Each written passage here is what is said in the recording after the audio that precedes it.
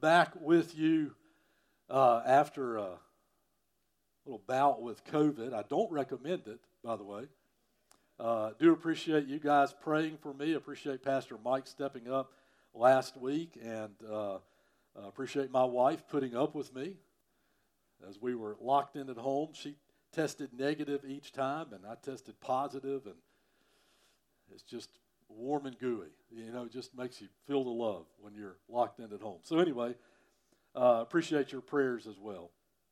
And I want to remind you of a couple of ministry opportunities. VBS has already been mentioned. Be sure to sign up for Vacation Bible School. I'll come back to that in just a second. But also, we'll be hosting in-house a team from God's Pit Crew. They're staying at our site and serving at Soldier Bay Baptist Church next weekend. And they are a disaster relief ministry.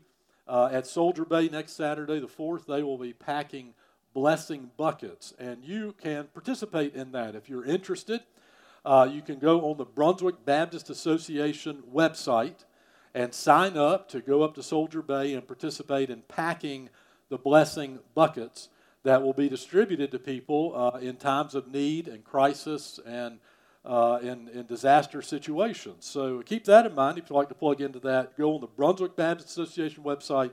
And if you forget or not sure how to do that, give us a call in the church office this week. We'll help you out with that. Back to Vacation Bible School, very, very important time in the life of our church every summer as we minister to children and their families. We believe in Vacation Bible School, and this year's Vacation Bible School theme underscores the reason that we so much believe in Vacation Bible School. The theme for VBS this year focuses on us being created in God's image and with a purpose. Teaching children they are created in God's image and for His purpose. And we live in a hostile culture now, a culture that is hostile toward some of these basic truths where people are not even sure who they are. They don't believe that they have a creator. They believe they can choose their own biology, their own mindset, their own direction, their own sexuality. They don't believe, and all of this comes down to whether or not we believe we have a creator. Our creator designed us for a purpose, and He designed our biology for a purpose. So we're going to be reminding our kids, this Vacation Bible School, of this very critical, biblical, basic truth of humanity. Sign up to volunteer at Vacation Bible School. Register to serve. Register for your kids. Invite your neighbors' kids to be at our Vacation Bible School starting it's in late June. But we need you to sign up now to volunteer. Return with me this morning to the book of Daniel in the Old Testament. The book of Daniel. Hold your place in chapter 1 for just a minute, where we started 2 weeks ago in a new message series where we're talking about living for Christ in a hostile culture, standing up for the great truths of the gospel and the great truths of the Bible in a culture that is growing increasingly hostile toward people of faith and especially toward Christianity. Again, I would underscore that's why themes such as the one in Vacation Bible School are so important.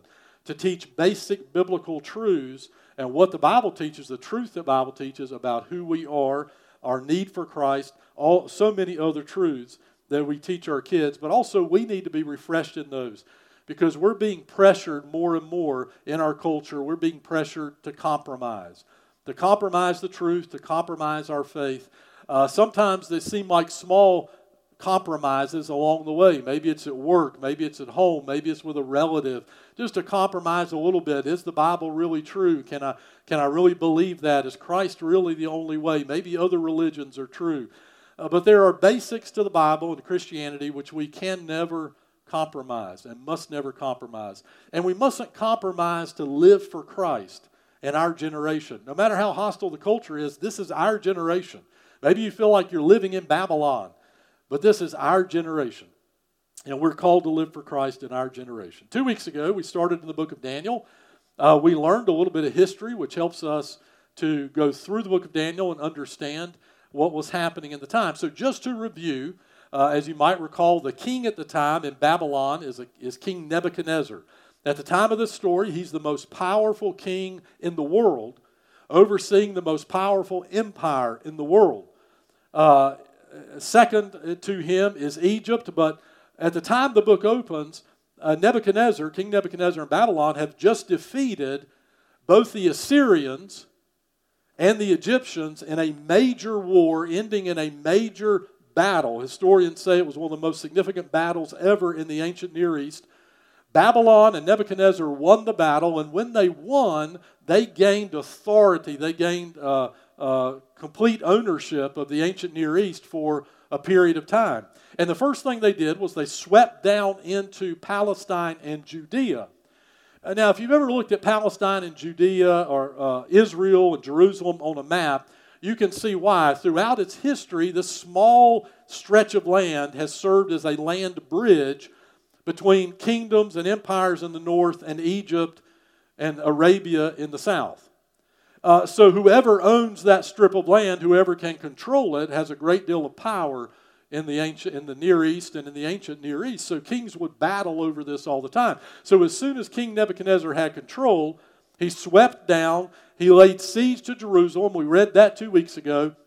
He conquered the Israelites, the Jews in that area, and in 3 successive waves, he carried them off into exile in Babylon. Now kings at the time, despots and dictators, had a method for conquering land. And what they would often do is they would take the best of the people they conquered, the smartest, the royalty, the business people, whoever it was. They would take the best of the best, and they would take them to their country. They would take them off into exile, and then they would put in the land transplants from other countries. And this would make it much harder for the conquered people to raise an army, to have any kind of leadership or any kind of rebellion. And that's exactly what Nebuchadnezzar did. And he took into Babylon, into exile, thousands of people out of Judea and Palestine. And included in those people were 4 young men. At the time they were carried off, which was around 605 BC, these 4 young men were around 13 or 14 years old. The one we know the best is Daniel. They were taken off into Babylon in exile. And then King Nebuchadnezzar told his royal officials he wanted him to single out specific men who could serve in his court. And these men had to be attractive physically, they had to be healthy, they had to be intelligent, well-educated, and they had to be easy to teach and capable of learning the ways of Babylon, the language of the Babylonians, the Chaldean language, and they had to be moldable, they had to be shaped into basically the image of Babylon, and they would serve the rest of their lives in exile in the king's court in Babylon. They would be trained for 3 years after they were handpicked, and then the rest of their lives was dictated by the king of Babylon. Daniel and his 3 friends are the most famous of these men that were picked out. We learned a lot about them last time. We're going to pick up where we left off last time, and we're going to zero in on a basic truth this morning, a truth that gives us a theme for the book of Daniel. It's the theme of no compromise. In our series, we're going to be focusing on the first 6 chapters of the book of Daniel, and we'll see over and over again this theme arise of no compromise. Do not compromise your values for Christ in a hostile culture. In your Babylon, do not compromise. And we'll see that God always honors us when we are faithful to Him. God always honors those who refuse to compromise in a hostile culture. So we're going to pick up this morning reading in the book of Daniel in chapter 1. We'll pick up where we left off last time in verse 7. As these 4 men are selected, this is what we read. The chief eunuch gave them names, that is, Daniel and his friends. He gives them Chaldean or Babylonian names. He gave the name Belteshazzar to Daniel, Shadrach to Hananiah, Meshach to Mishael, and Abednego to Azariah. Verse 8. Daniel determined that he would not defile himself with the king's food or with the wine that he drank. So he asked permission from the chief eunuch not to defile himself. And God had granted Daniel kindness and compassion from the chief eunuch. Yet he said to Daniel, I fear my lord the king, who assigned your food and drink. And what if he sees your faces looking thinner than the other young men your age? You would endanger my life with the king. So Daniel said to the guard, whom the chief eunuch had assigned to Daniel, Hananiah, Mishael, and Azariah, he said, please test your servants for 10 days. Let us be given vegetables to eat and water to drink. Then examine our appearance and the appearance of the young men who are eating the king's food, and deal with your servants based on what you see." He agreed with them about this and tested them for 10 days. At the end of 10 days, they looked better and healthier than all the young men who were eating the king's food. So the guard continued to remove their food and the wine that they were to drink and gave them vegetables. God gave these 4 young men knowledge and understanding in every kind of literature and wisdom. Daniel also understood visions and dreams of every kind. At the end of the time that the king had said to present them, the chief eunuch presented them to Nebuchadnezzar. The king interviewed them, and among all of them, no one was found equal to Daniel, Hananiah, Mishael, and Azariah. So they began to attend the king. In every matter of wisdom and understanding that the king consulted them about, he found them 10 times better than all the magicians and mediums in his entire kingdom. Daniel remained there until the first year of King Cyrus. We will always be pressured to compromise. You might, even now, be under pressure to compromise your faith. It may seem like small things at work or with a relative or at school or in college. It may seem like small things, but those small things can lead to larger compromise. Our challenge is always to live for Christ in wherever He has put us. Wherever He has put us, that's your Babylon. Our culture is certainly growing more and more hostile toward people of faith, Christianity in particular, but it's always been true that God calls us to stand for Him, to live out biblical values, and to do what He has asked us to do. And sometimes that means we say, no, we will not compromise. You may be pressured and tested even now, being asked to compromise your values, your faith. You may have already done so. You may not even realize you've compromised your faith. And this morning I want to challenge us, as we'll see in the rest of the study in Daniel, this challenge remains before us. Never compromise, but always be faithful to Christ. Never compromise what God has called us to do and the things that matter most, but always be faithful to Christ. Why? Because God always honors us when we are faithful to Him. God always honors us when we are faithful to Him and what He calls us to do, and when we live for Christ. This morning won't take just a few minutes. I want you to consider with me what it takes not to compromise, what it takes to stand firm. And we're going to look at 3 things revealed in this front end of the book, 3 things it takes not to compromise, to always stand firm for Christ in a hostile culture. The first one is the decision not to compromise. The decision not to compromise.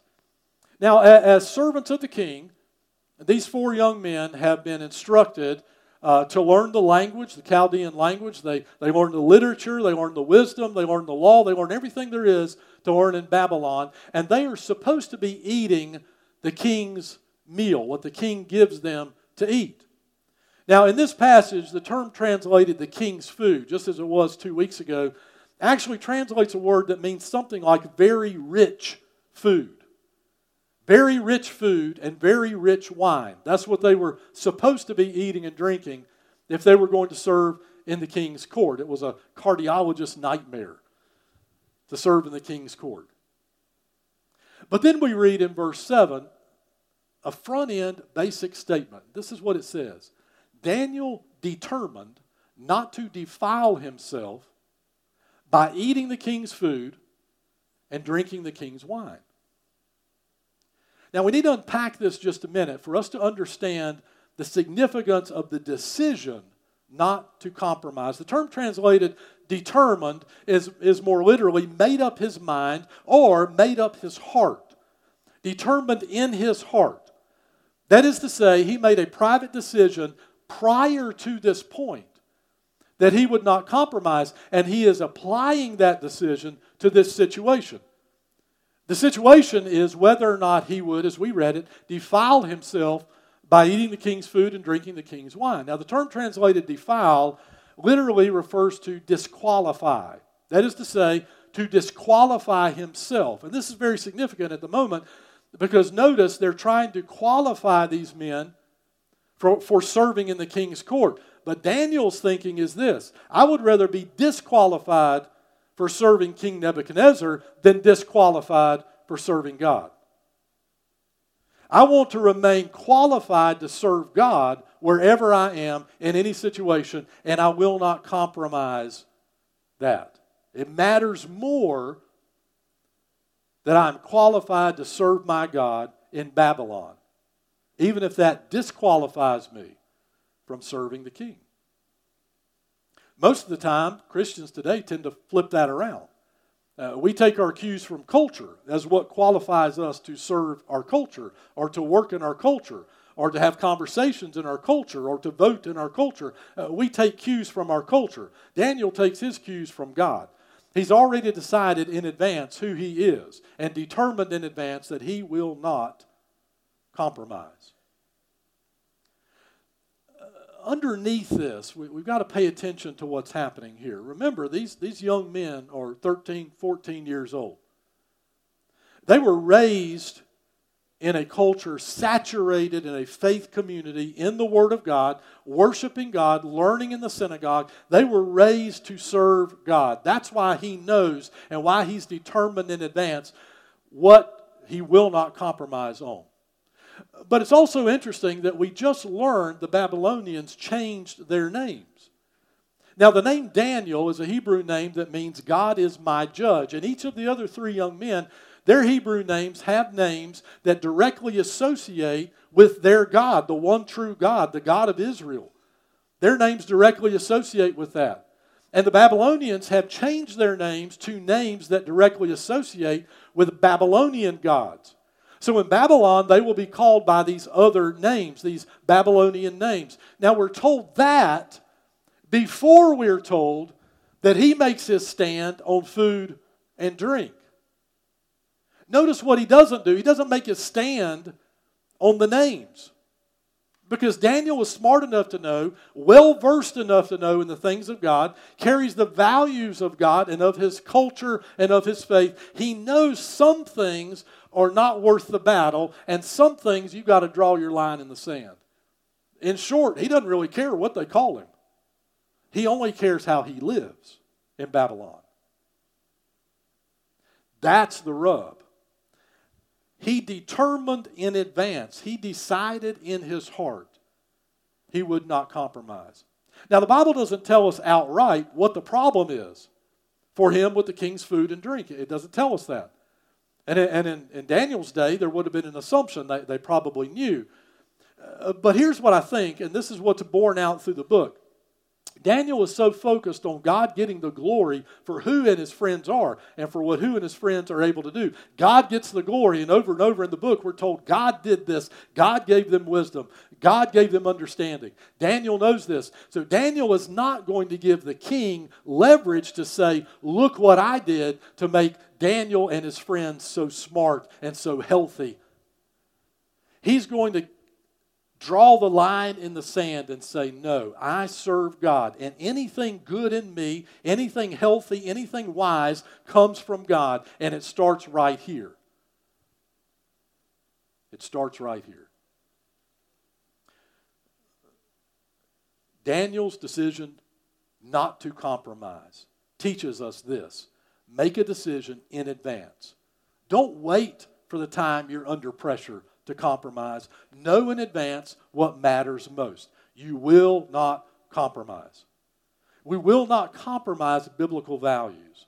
We will not compromise the sanctity of life. We will not compromise our identity as created creatures of God. We will not compromise the truth that we are sinners. Our problem arises from the fact that we are sinners. We will not compromise that Jesus Christ is God in human flesh. We will not compromise that Christ is the only way to be saved. We will not compromise that our God is one God in three persons. We are the only religion that teaches that. We do not compromise that truth.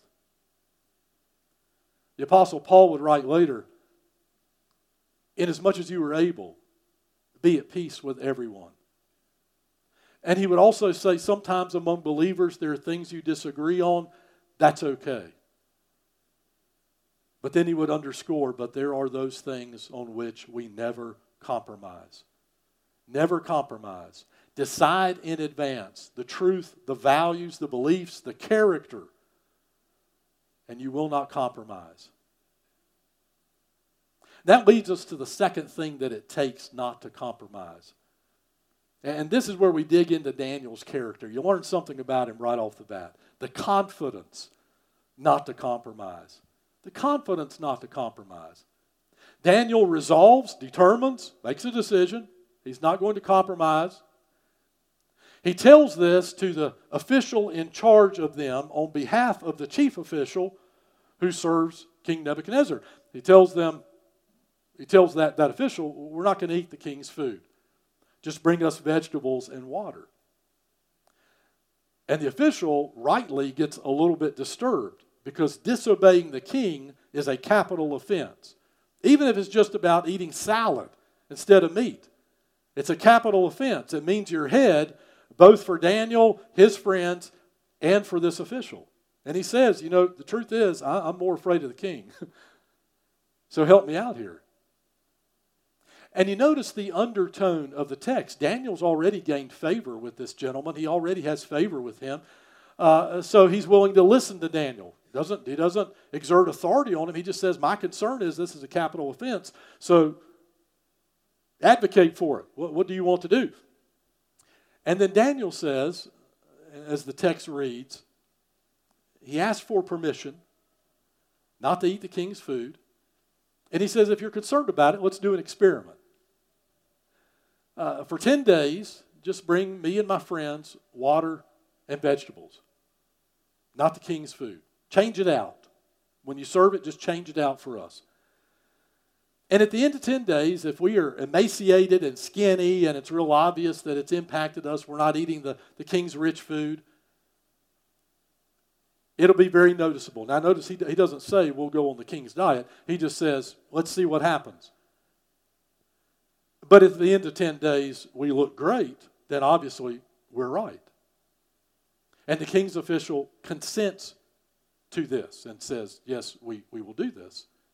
And lo and behold, it works out. Big surprise, right? He does what God wants him to do. He upholds God's values. He makes sure God's going to get the glory for who he is. And God honors that. He just takes good care of his health. I want you to notice that Daniel doesn't cause an uprising in the kingdom. He doesn't storm the gates with placards and posters. He doesn't try to set everybody free or make a big speech. He's not belligerent. He's not disrespectful. In fact, quite the opposite. He's very respectful. Why is he so confident? Why is he able just to stand firm and say, well, let's try this out? He's confident because he knows he's right. Funny thing, isn't it? Sometimes Christians forget a fundamental biblical truth. You know what it is? You're right. Why are you arguing about things we already know the Bible's right about? Why do we get so worked up? Why don't we follow the pattern of Jesus and Paul and the other apostles and Daniel here and say, with reason and respect, well, let's try this out. Because when you don't show confidence in your values and when you don't show confidence enough not to compromise, you're not showing confidence in God and His Word. Your confidence is confidence in God's truth. When you're faced with pressure to compromise, be ready to give an answer, as 1 Peter chapter 3 says. Be ready to give an answer for the hope that's in you. Know how to explain what you believe. When you stand firm on that, stand firm on the fact the Bible's right. The Bible's right. You know, one of the things that our culture tends to overlook in its hostility toward Christianity and people of faith is the good, the benefit that people of faith and Christianity have done in the Western world. We are the reason for modern health care. Christians were the ones that came up with nursing. Florence Nightingale was a Christian. We are the reason for education systems. Even though they have swung to the far left, in Western culture, Christians founded most of the educational institutions. We are the reason, Christian influence is the reason for the abolition of slavery in the UK, and in America. Christian influence. It matters. Left to itself and our biblical values, Christianity is always good for culture, and when lived rightly. Because, Christians can behave in despicable ways as well when we're not following Christ faithfully. But when lived rightly, when we follow Christ faithfully, Christianity is always good for the culture as well as for Christians. Be confident. There's no reason to compromise. There's no reason to compromise. Be confident in following Christ. It doesn't mean you're going to change everybody's mind. But people that are willing to listen to reason often realize that biblical values are not only good for the Christian, they are good for the culture.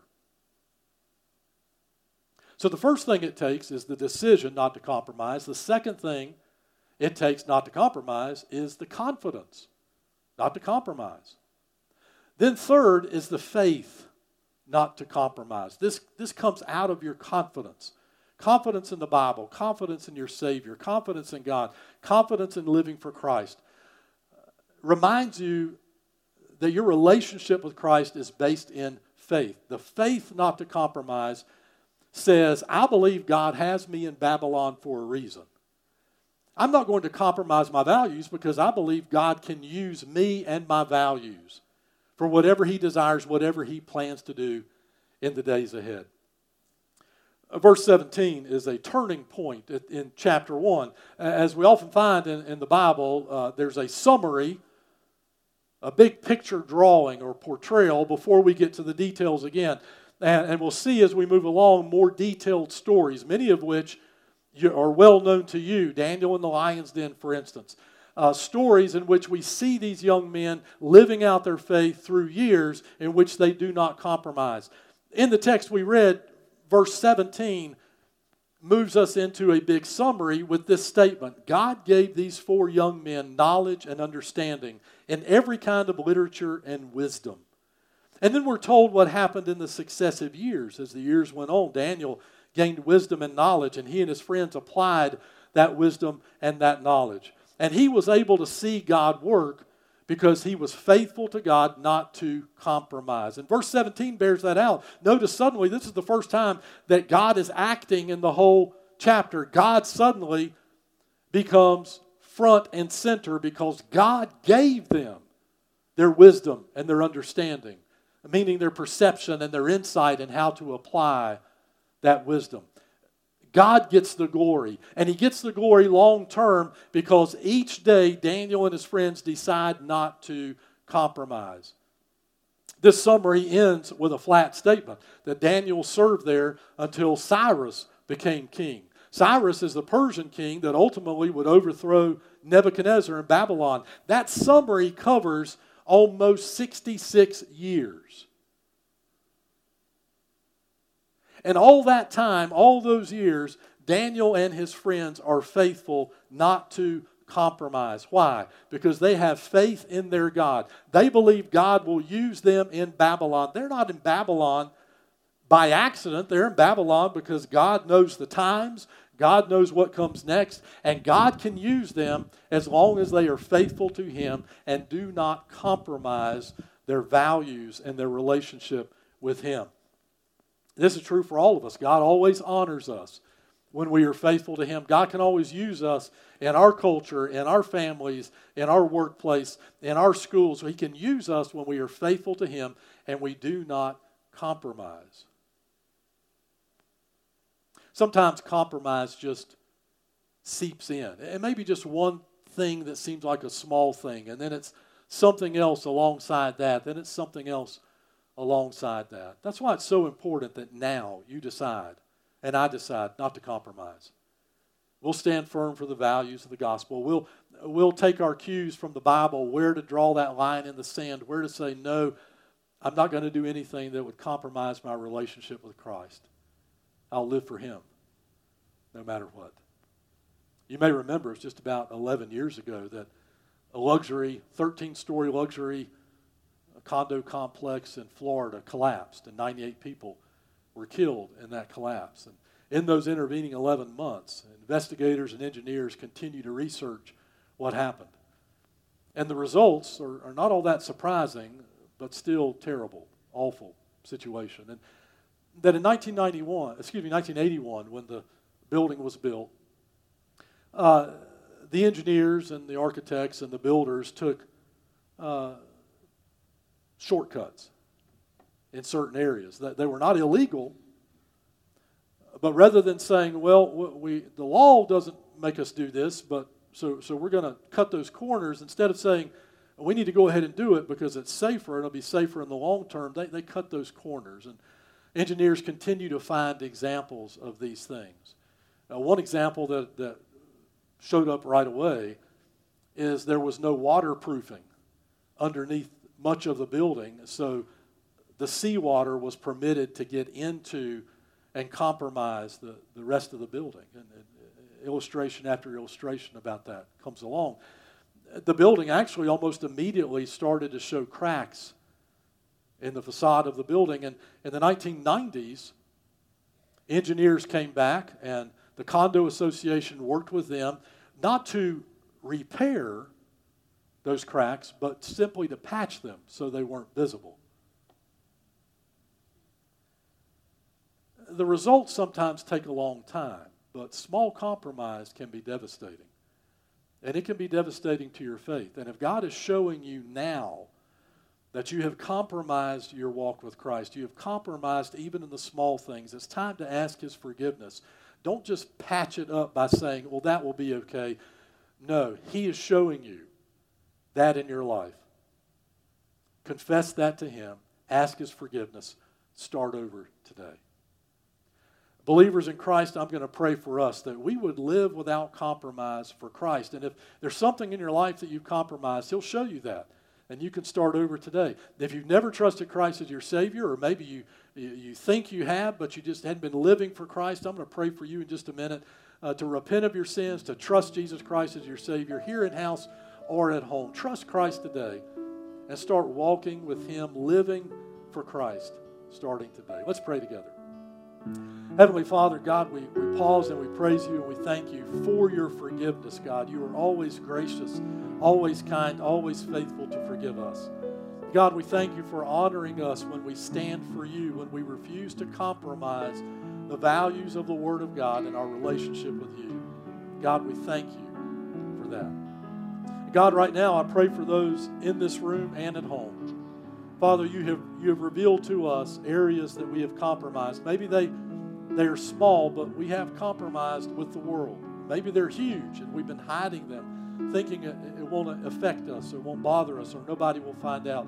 But God, You know where we've compromised. And so, Father, today I pray for us, and I ask You would forgive us, God, and may our hearts be sincere in asking for that forgiveness, God. Cleanse us of unrighteousness. Cleanse us, God, and forgive us of that. We put that in the past. And God, we determine today, we decide today, we will not compromise, but we will live for Christ. Father, some of us may be facing moments right now where we are challenged, tempted to compromise. Give us strength. Give us strength in that moment, not to compromise, God, but to stand for Christ. God, help us not to let that sin seep into our lives. Help us not to fall to temptation. Help us always, God, to live by biblical values. God, teach us also how to deal with our culture, to know Your Word so well that we decide in advance we will not compromise. God, for those in this room and at home that have never given their lives to Christ, never trusted Jesus as their Savior, I pray today they would do just that. And I pray, Father, this prayer out loud with them as they pray it in their hearts to put their faith in Christ, to repent of their sins today. Dear Lord Jesus, I know that I'm a sinner. And I know I can't save myself. And Jesus, I believe You died on the cross for me and that You're alive today. So in faith, Jesus, I ask You would come into my heart and into my life. Forgive me of my sins. Cleanse me of unrighteousness. I repent of my sins, and from this day forward, I will follow Christ.